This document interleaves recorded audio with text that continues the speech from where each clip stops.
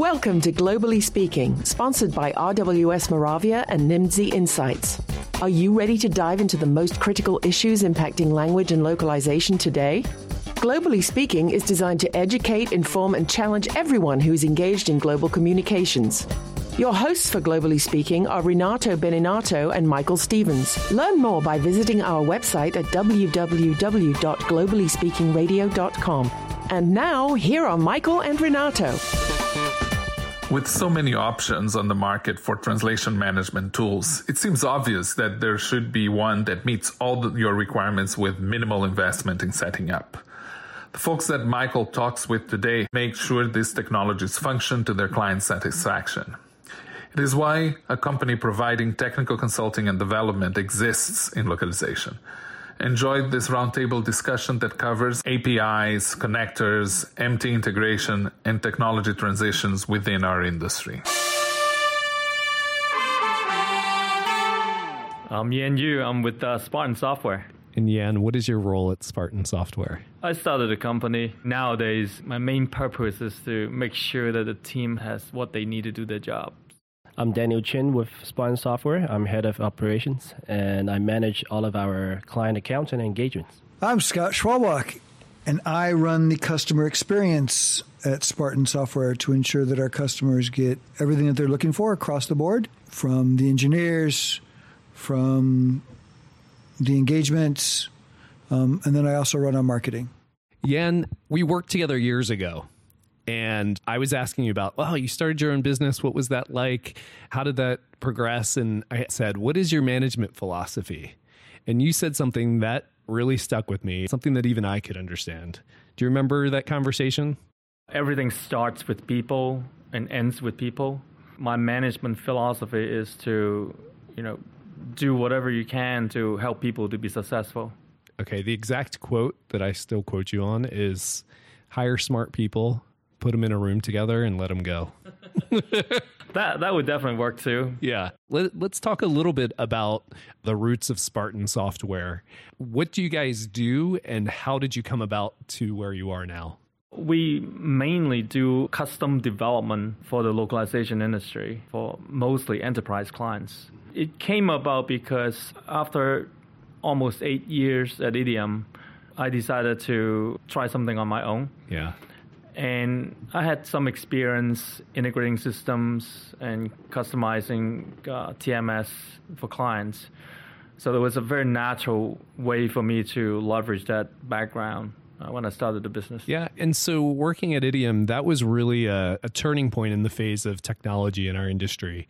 Before that, you had the TM technology that folks would use, and this moved more into a TMS world.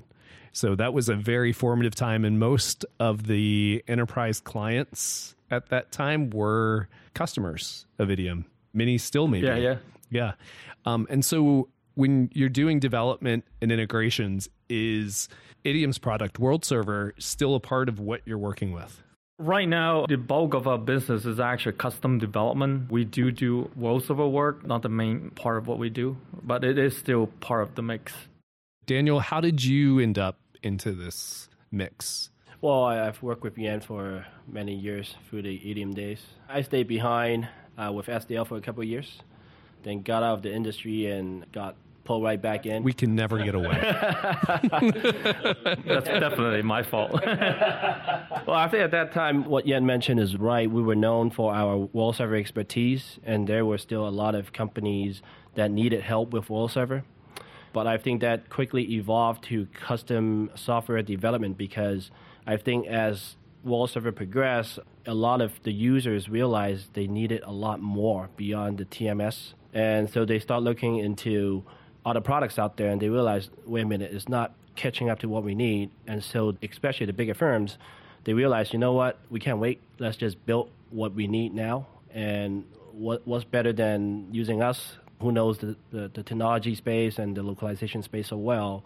So that's why I think we come in as a very unique party where even though some of these companies have large engineering teams, they do not understand localization. They do not want to spend the resources or the people. Their engineers are looking to do new product features or whatever may be most interesting to them, and you guys bring a level of expertise and knowledge in the space that helps it be more tailored to what the needs are for your clients. Scott, you've worked on the tool side in the industry and on the services side. Is that correct? The tool side, the services side, 20 years on the client side. I've been full circle. What does customer success in the realm of tools look like? For Spartan, and particularly in this company here, the customer success is meeting the needs on both sides of the spectrum that Daniel just alluded to. There is this need that the client has because there are the tools that the client use that were developed without localization in mind. But the content that those tools create needs to be localized. And how do you get it from point A to point B and through all the various systems and all the various people through the whole gamut? And a TMS only does a certain part of it, or a portal only does a certain part of it, and SharePoint can only do a certain part of it. Nobody comes up with a complete system. Let's dispel one of the myths in the industry now and tell me why this is wrong. There's so many systems out there right now. I just need to find the right one that fits all my needs as a buyer. I need to have a good requirements list and go find that one translation management system that meets it all. Never going to happen. Yeah? No. Why not? You have to think about when I started. An IBM Selectric was technology. A what? An IBM Selectric, right? I mean, it was a typewriter that actually remembered what you typed, right? And it had a little ball that you could change for the different countries. That was technology. But it changes as it goes along. So as here we are in Silicon Valley, and as new companies come up with new technologies, new systems, TMS systems and those kinds of systems aren't able to keep up with those kinds of things. There's always a gap. And there will continue to always be a gap. We don't standardize. What I produce is not the same as what this guy produces because that's my differentiator. Is it as simple as some of these tools are really good for developers and integrating with string repositories and getting the content, and some are really good for translators? Is that the dichotomy, or is it more diverse than that? It's more diverse than just those two, right? Because you have the developers, but you also have content creators, you have marketers, you have HR people, you have these people that are in health science that need government approvals. It's more than just translators and technology folks. There are other things. Yeah. And then isn't there this newer movement of like business process? Yep, absolutely. To answer that question first, I think it's broken down by content type. So each content type, from knowledge base to marketing, engineering, each one of them have a whole set of content management systems out there to service those groups. And each one of them has a different way of authoring content. A translation management system is now catering and become very specific to that one content type and try to just service that group of people. And that's how they get really good at that arena. And that's where we can find 5, 10, 15 of them fighting in that arena, and then we can see whole different 5, 10, 15 of them in a whole different content type. And that's what I see in the market today.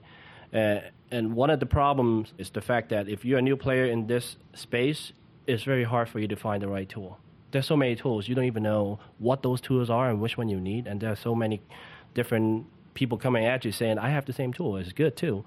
That's one problem. But going back to your question, on top of all of that, we are in a time where we realize we have really maximized the whole translation memory, machine translation, and how to reduce costs that way. Yeah.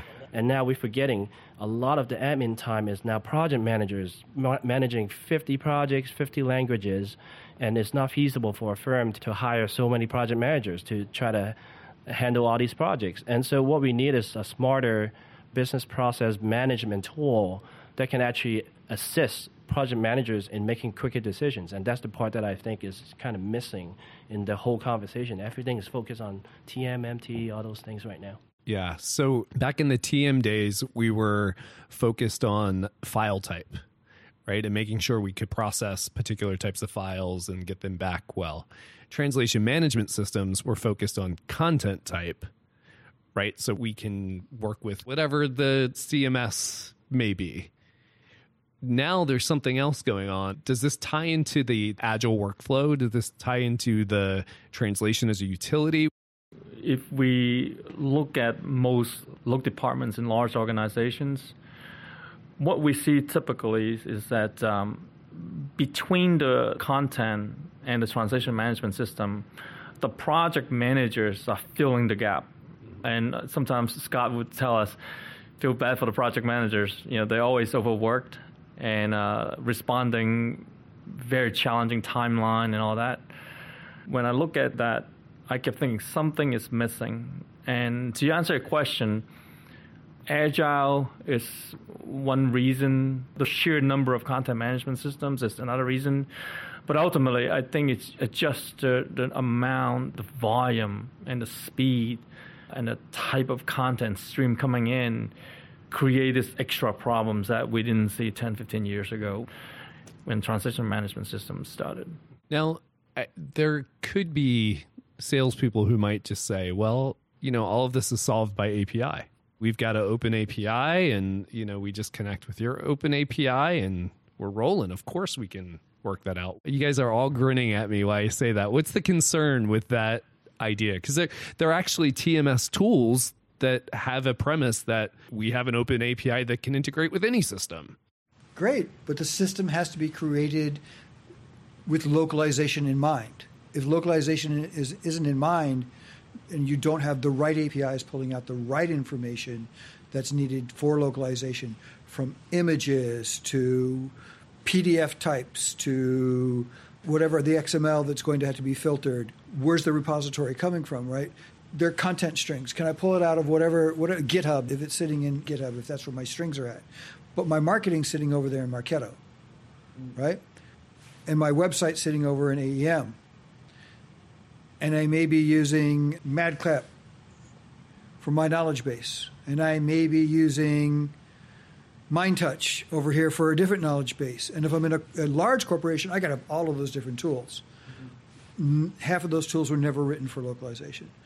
So you have to manipulate those APIs to even get that stuff out. So the open API is like a starting place for systems talking to each other, but that means there's a lot more work to Right. go in. I would say the best way to describe this, since we have done so many integrations, having API means you have the toll booth of the bridge. You need to build the whole bridge to get that integration. I want to dispel the fact that a lot of people think, oh, both have APIs, connectors are easy.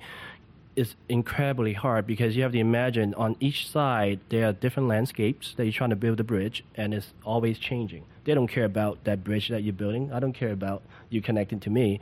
And so now we have to design this whole bridge based on the fact that, okay, you have some APIs. Now, how do we get data from one system to the other, also considering in mind the user experience and user interface, because it's not just purely grabbing data and dumping to other place and back. And so there are many, many integrations that a company needs to do, but at the same time, they need to be able to go and monitor and be able to see what the traffic is. Now, this whole dashboard requires a whole new different way of monitoring the integrations. Basically, you have to imagine you have 50 bridges running. How do you track all the traffic? When you build integrations, you have to keep in mind the level of complexity. You're trying to build a bridge between two places. You have to really think about how you can build that bridge. And so I would say, in terms of integration, just having APIs means nothing. And even if after you build that bridge, all it takes for me is to upgrade my product, and now I've broken that bridge again. Would the bridge be the connector? Because you have companies talk about open APIs, and then you have, but we have a connector to name the product. Right. So the connector is the bridge itself. Correct. And then you upgrade that product, and the bridge no longer connects. Correct. Right. Gotcha. And also, I would say that, in general, this is how we talk about it. Connector does not equal integration. Tell me more. Connector is just moving files back and forth. To have the full user experience and the integration that encompasses, all the tracking. You might even have financial information you got to track, not just the files moving back and forth. You might have certain metadata or unique identifier in the CMS that need to be mapped back to the TMS. So it's a lot more than just moving the files But I also around. may have to take that content and change it. Correct, pre-processing. Right? So I have to do something with it to get it into this place, right? It's not just a simple put it on the highway and let it go. It's not an Autobahn. It goes as fast as you want. It's got to go somewhere. It's got to pick up its McDonald's, have a good meal, and then continue on. Yeah, if I can add one thing, I think that some people say that, well, we have a connector, so it's going to work. In most enterprise environments, they are customizing their CMS. Yeah. They are building their own templates out of CMS. They're configuring the CMS to fit their unique requirements. Which is one of the bonuses of the CMS. It's like a feature Correct. that CMSs are selling. Yeah. This can work precisely for your business. Right, and they're all going to do that. So what happened is that it's fairly difficult to build a connector that would plug into an enterprise environment and out of the box would fit all those customized and unique requirements. It's just probably not going to happen. So you got to do something with that connector to even make the integration work. Some of the reasons that companies come to you is they say, hey, I bought this TMS. I'm super excited about it. It met half my requirements and the connectors aren't working. So of the half of the requirements I thought I had, maybe a third of them are functioning. And that's when you all are brought in and engaged and they say, what do we do? Some simply don't have connectors or integrations, so they will come to us as well. Those are the key factors. From an integration perspective, it usually comes down to one, they don't have a connector, or two, the connector works, but it's purely export-import of data. In reality, you need someone to have the whole use case built out from, hey, how do I request it? How do I go through all of these things? You need to have conversations like, what is a project? Right, what is a translation request? Right? That's a really philosophical, but that's a very practical thing when you get into talking about the systems. Is a release a project or is a file a project? Yeah, so there's definitely a level of consulting that's required to make integration work. When I was at Idiom, I was in the professional services team. So when I started Spartan, that kind of became part of our business. Besides the engineering capability, when we work on an engagement, we provide consulting, map out like what is a request, for example. If you have conflicting requirements from different stakeholders within a company, how do you make sure that everybody's happy? You might have budgetary constraints. So you need some consulting to get these kind of things working. It's not just out-of-the-box software. But the other part is when you buy these systems, I'm not looking at it from an engineering aspect. I'm looking at it from a use case, right? Right. Can I put my knowledge base articles in it? Yes, I can. Will it connect to my translation system, of which the sales guy goes, great, I got APIs. You can do it. Go for it. Right? But I have no idea what an API is. I'm not an engineer. I don't know how to connect it. So I'm going to believe that there's an API and these wonderful APIs are just, little rabbits that just multiply and do things. And it isn't how that works. Right? Yeah. You need to be concerned that APIs are magic because they may not be. They are the magic mushroom of life. Yeah. One way that some of this complication can be solved is through standards. And there are different ways that our industry and other industries are trying to go about doing that. Seems like even just from this conversation, that's going to be a lot of work to build standards for any of these systems to work well together. Another option is you build individual APIs, connectors, customize all of that. Our listeners love to hear about success stories, and we've talked about how complicated this can be. Can you guys tell us about a couple instances where you really saw the benefit of the work you're doing for your clients? A lot of clients come with a set of problems, especially if they're a translation management system, usually well server specific. And it starts from there. That's how the relationship grows. We go in there and we solve some problems. I would say most of our clients, they realize, you know what, I really need an engineering team to be able to service my localization needs. But at the same time, I don't want to hire a full-time engineering team because just the ramp up itself will be tremendous. So we are basically their engineering team, and a lot of times they have us basically on retainer because they know things will come. They may not have the projects or specifics yet, but they know there will be problems and they need us on demand. And I think that's where our value comes in. We are literally their extension, where any technical problems they can throw at us and we can deal with. And that goes beyond translation management system in terms of catching up with the market. Hey, what is MT? They could come to us and say, hey, teach me about these things and tell me where I need to go. And I think that's the part that we provide the most value. We actually start planning ahead for them in terms of what the technology needs to be, what do you need to have in your tool set, so that they are prepared for all these content that is going to come through the floodgate. Being able to provide an engineering team without that being a ongoing recurring cost and being able to use you guys in an as-needed basis would be a huge benefit. Yeah. And it's also different. Normally on an in-house engineering team, they're there for a specific purpose, right? They do one thing and one thing only. Whereas as an augmented team that we are, they come to us with, we got this problem, can you do this one? But vice versa, this other group has this problem, can you do that? And because we become that group that knows a little bit about everybody, we see the entire vision. And so we can go back and say, here's how we're working it through this part. Let's make it seamless through the entire company. And so we look at the longer-term vision, not just that short-term issue. And when clients engage you guys to talk about MT, what's your philosophy? We go in as the integrator because there are many MT experts out there that really deep dive and understand the ever-changing technology in that space. For us, is really making sure they can connect to a machine translation engine. We're not there to replace their localization vendor, who usually gives them the best advice and the post-editing and all that good stuff.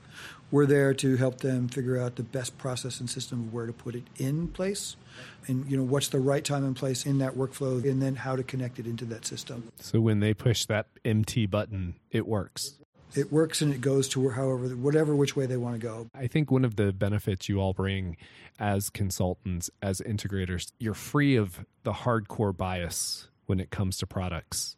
And so you can really look at requirements more objectively than salespeople or even engineers from other companies and say, this appears to be the best fit for you now and long term. And that can be a huge benefit to clients. Right. And the other part is that when we talk clients, we always think of clients as the Microsofts, et cetera, those kind of companies. But for us, clients are also localization vendors, right? They come to us with just as many issues as the other side does. So we're full circle, which gives us a little bit of advantage, again, because then we know both sides of the issues completely. Going back to the customer success question that you have, Michael, the couple instances that I was very excited about. One is that we have one client that their project managers are so overworked. They already have a translation management system, but the project managers are still overworked. So that's like 90% of the companies in our industry. Right. And we built some system for them, and after they went into production, they basically say, I'm so glad to have this thing because now I don't have to deal with all the spreadsheets and moving data around. And they were at a point they just could not scale anymore. Yeah. Like, you can't just keep hiring PM. It's just not feasible. Yeah, what was it you asked, the difference between a project and a request? Yeah. A request, right? So, a request can be, I have this one English request, I need 42 languages. And those 42 languages then become 42 separate requests, who are then going to 42 different translators in addition to the 42 different reviewers, in addition to the 42 different editors before it all circles around and comes back. One project with 42 languages can end up being 600 people with engineers and everybody else. But that one request person doesn't think of the 600 people that are actively involved. We have one client that they have a translation management system. They also have CMS. They could not meet the launch deadline of 2 languages or 2 locales because they need a good integration. We were able to help them to launch those 2 locales within 3 months. And after that, they told us that it was basically impossible to do it without adding 20, 30 PMs. Yeah. And we actually wrote a blog about it. It's on our website. That's great. What is the website so people can check out your blog? It's www.spartansoftwareinc.com. My favorite question to ask you is, if you're at a conference and people might be looking for you, what's the easiest way to find you? I'm always wearing a blue shirt. Yeah, you've got the Steve Jobs. It's not a black turtleneck. It's just a blue shirt. I love that. Thanks, guys. For more Globally Speaking information, you can find us on our website, www.globallyspeakingradio.com, on Facebook, and you can follow us also on LinkedIn and Twitter. If you like this episode, please think of one friend who might enjoy it and encourage them to subscribe as well. Thank you for listening to Globally Speaking, sponsored by RWS Moravia and Nimdzi Insights. You can subscribe to Globally Speaking on iTunes or any number of podcast portals. Check out our other episodes on globallyspeakingradio.com, where you can find transcripts from every show. We'd like to hear your comments, suggestions, and feedback. So please visit us online at www.globallyspeakingradio.com.